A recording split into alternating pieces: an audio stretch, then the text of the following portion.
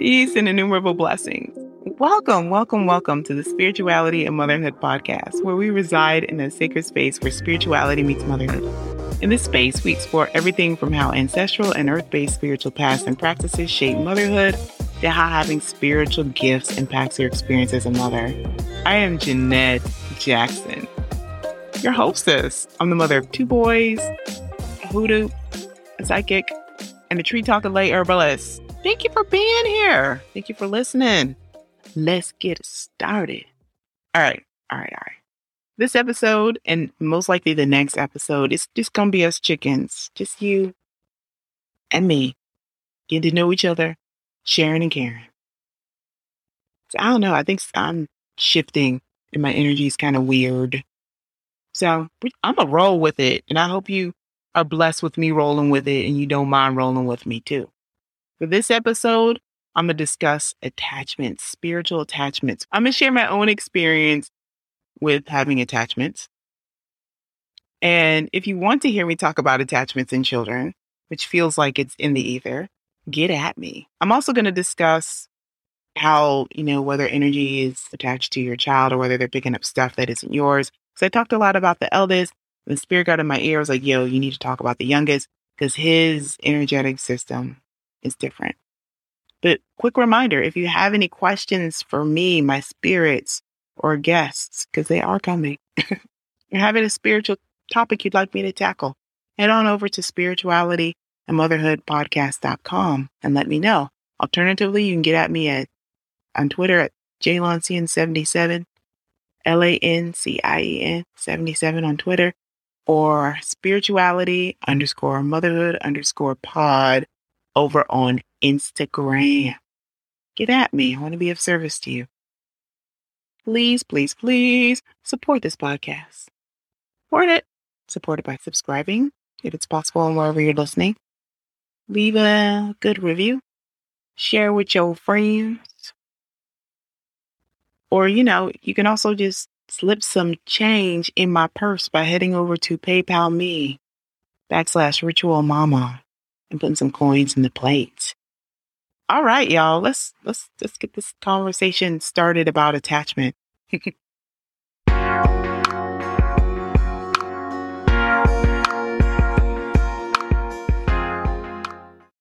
So, background, right? Because I've had a few attachments in my days on this earth.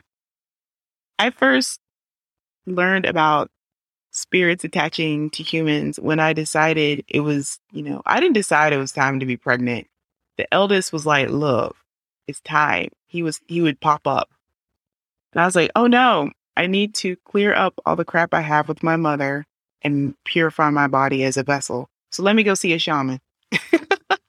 So I was important at the time. And I would go see this shaman. And the first reading we had, she was like, you got some spirits on you. And the first spirit was kind of chill. She was chill. She was like, I'm here to help Jeanette be safe. I'm here to help her intuitive functioning. And that was a very chill spirit. And the spirit, even as it was detached from me, was like, I want to be helpful. I want to be of service. And the shaman was like, she needs to heal.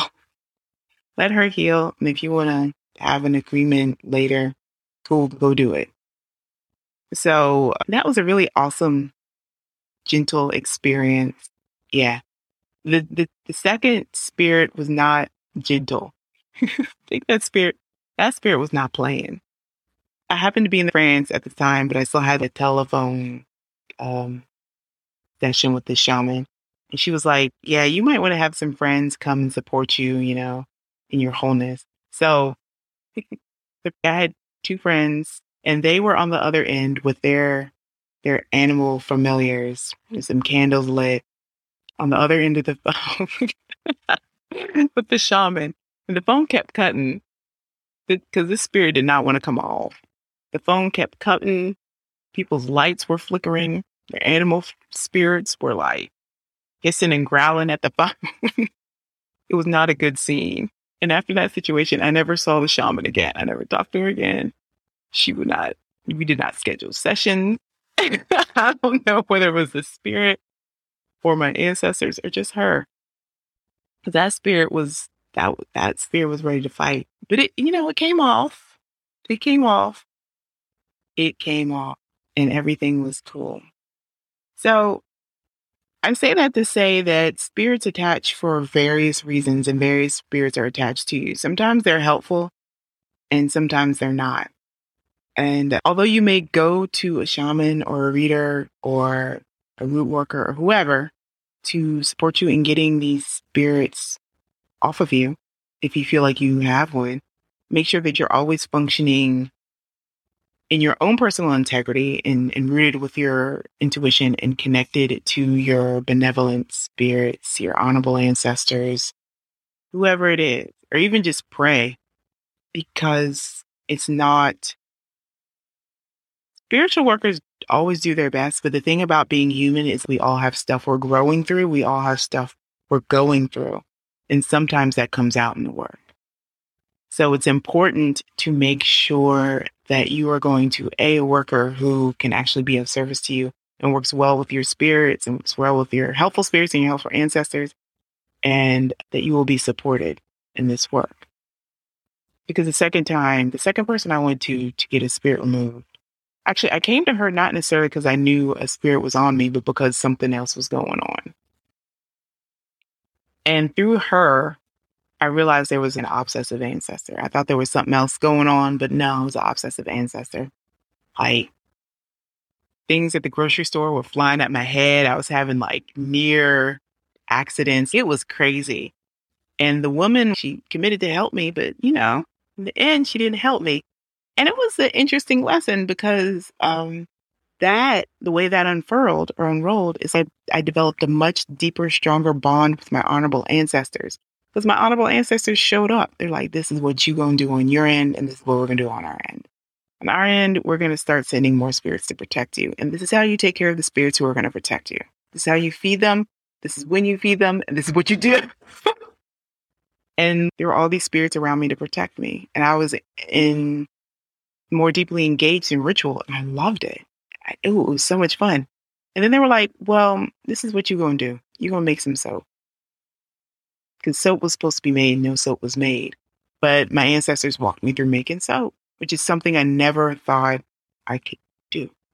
But now I'm able to make soap, and I do make soap as part of our own sort of ritual and support in keeping ourselves spiritually clean and protected. So I say that to say, make sure that you are connected to your intuition and your highest self, and all that, guides you, protects you, and blesses you when you're working with spiritual practitioners. Because at the end of the day, they are human too. We're all human. We're all doing our best, which kind of flows into the most recent attachment I was blessed with. Again, I knew it was attachment because things around my head were not right. Things were not flying at my head this time, thankfully. But things around my head just weren't right. Like the shower curtain would bunch. The shower curtain, it bunches. It does what it do. But it was bunching in this way that was really agitating me. And like, I wasn't hitting the head with anything, but like, it was just things around my crown chakra were not how they usually are. And I was like, Lord Jesus, what is this? So I come to my ancestor altar, and I keep divination coins there when I have questions that are simple, so yes and no. And I divined, and they were like, yeah, there's an attachment. I'm like, Lord Jesus. So when everybody was at the house, I set up some incense. I made sure there's something juicy on the ancestor altar because I needed help. I set out the elements because I needed my helpful earth spirits with me, my nature spirits. And I was like, hey, help. And I was walked through having this entity detached from me by my honorable ancestors who were ancient. It was a very interesting experience because it's one thing when like my grandparents and even their parents come through versus like what comes through is like we're primordial. We're the earth. Like it's different set came through. I love it when they come through because their energy is different. Anyway, so they came through and they facilitated me in hearing the spirit hearing what the spirit had to say and why it was attached. It was attached due to guilt. It wanted me to know how I heard it in a previous lifetime. And I needed to hear its story. I needed to feel the pain that I caused it. And I needed to understand. And when I heard what I had done, what I felt, what I had done, the spirit left. And it was a very interesting experience because my spirits were helping me process what I had done and also understanding that in our many, many times on earth, we cause each other harm. We hurt each other so deeply. But in many ways, life is messy and causing harm is sometimes how we learn. And that it's important to grant ourselves and each other compassion and mercy, understanding that life is just sometimes its way. And it helped me see myself and life differently. It doesn't mean that I still don't feel guilty when I hurt others, but it helped me understand that sometimes it's a part of life and that the best that I can do is to constantly seek evolution, to constantly seek growth. And when I've hurt other people, do what I can to address it. It was really painful to see what I did to this spirit. And it also kind of made me see myself differently. Because the trauma I've been through has caused me to see myself as like, oh, I'm so joyful. I'm so love. I'm so light. I don't harm bees. But in this life, woo, you know what? I was a terror. I was horrible. I was evil. And the interesting thing is seeing the lifetime and knowing in whole I was raised to be this way and it was culturally and socially acceptable and even praised that I was that way. But that doesn't mean it was right. And I caused a great deal of pain to people around me. So seeing myself in that lifetime and seeing that spirit was very helpful.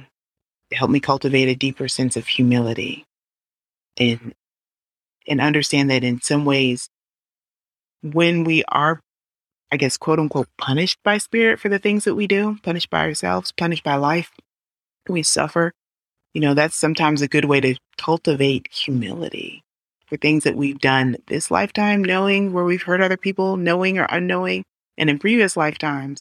Because ain't nobody been good on this earth all the time. Ain't nobody always been like loving life. And granted, there is some sort of like, I'm returning your crap back to you. Let's not act like some of us didn't get our jabs in just to get our jabs in. Because again, in this life, it's messy and we don't always put stuff where it belongs because we don't always know where it belongs. Let's not even get to the fact that so many of us are out of the integrity of our being and that causes some sort of pain that we don't always know what to do with. So it turns to anger that we throw at each other. We throw at each other. We throw at our children because our children are like, hey, we're all out of integrity. This all sucks. So we all messing up. So it's important to have some compassion for ourselves and each other as we figure things out. I'm also coming to better understand that it's important to set kids up in their own divine integrity, in their own divine alignment, so they don't even err. Because I don't want foolishness. I don't want the children to be have things flying at them being like, oh, that's a spirit, that's an attachment. I wonder what I did.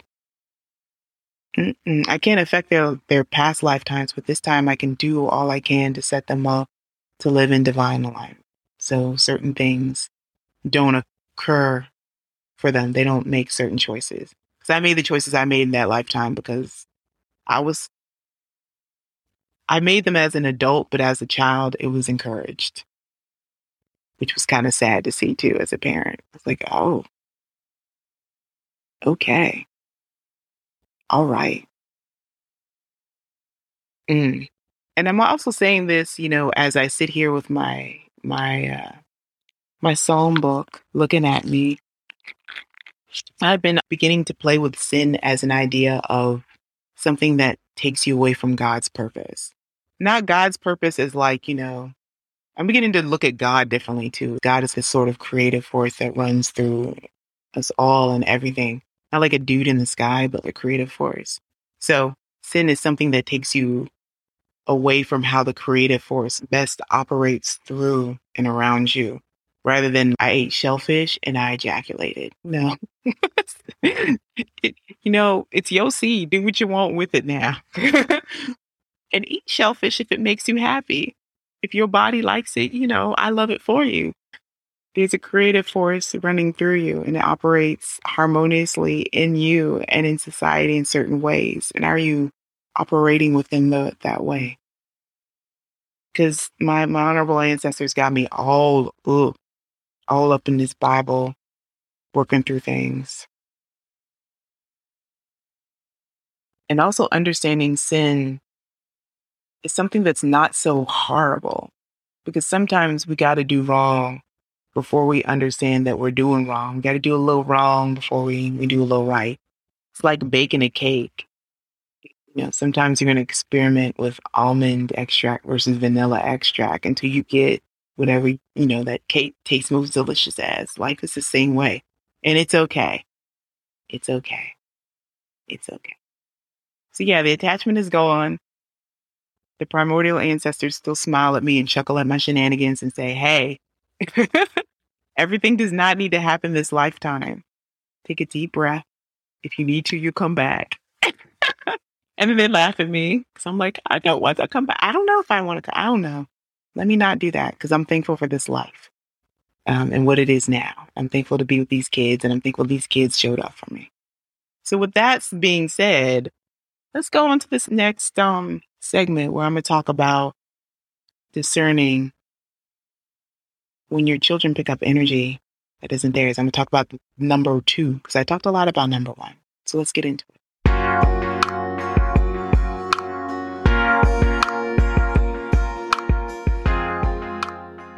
Okay, so number 2. So it feels important to talk about number 2 because he's such a different kid. He is such a different kid. He's an old man in a little body. So when energy is on top of him or he's absorbed stuff that isn't his, he fights. I think it's real crotchety. He does. Because he's very loving, and that's how I know he's feeling safe and in himself and grounded and very warm and very kind and very creative and joyful. But when too much stuff has been sent to him and he's taken it on, he gets mad and he fights it. He fights for his right to exist as himself and stand in his own authority and personhood. So that's how I know stuff is on him that doesn't belong to him. If he's fighting simple things, if he's fighting things like eating breakfast, if he's fighting things that he normally enjoys, if he's going to fight, something's not right. And generally, if kids are fighting, something ain't right. Something's up. But this is the way he displays I have energy on me and it's pressing on my auric field and it's, disrupting my flow and I'm angry. So that's how I know it's him. And rather than sending stuff back, I create space for him to express his will. Because expressing his will, expressing his personal power, having his say, doing what he wants, and having safe space to do what he wants and be who he is and do those things, help him return to himself. Help him return to whatever it is. And the energy just naturally goes back. Because that child and his loving integrity and his loving authority, you could try to disrupt it and he's going to get angry and reestablish himself. There ain't no stopping this child. There's no impressing. Which is interesting to say and note because he's more subject to more subtle forms of that. His energy is very masculine. So like he's more subject to being I don't know how to say it because it sounds bad to say about a child. He's more subject to like feminine manipulation and the soft touch. But even that, if I create space where his personal integrity is affirmed, his personal authority is affirmed, his innate self is affirmed, even that pops out. It pops out because he knows who he is. And at the core of his being, he's not willing to sacrifice his authority over himself and his life and his integrity and his word for anything or anyone. And it's beautiful to see that. And it's interesting to see that because he's able to do that and be so strong, yet still find space and ways to love others. So yeah, for child number 2, it's more about creating space to come back to his personal authority and his integrity. And that's kind of challenging. It's challenging because I struggle sometimes to find time and space to do it. Because between going here and back to school, between all what usually happens is I let him have his way. I let him have his way on things, on whatever I can give him. I make sure he has it. And I do my best to make no bones about it, because if he's fighting hard, if he's struggling, if he's like just windmilling at me, I know something has attacked his personal integrity. I know somebody's energy's on him. And sometimes it's societal energy. It's the societal energy of school. Like if it's a day where I can tell he's been told what to do one time too many and he didn't see the wisdom or the necessity of the stuff he was told to do. He needs space.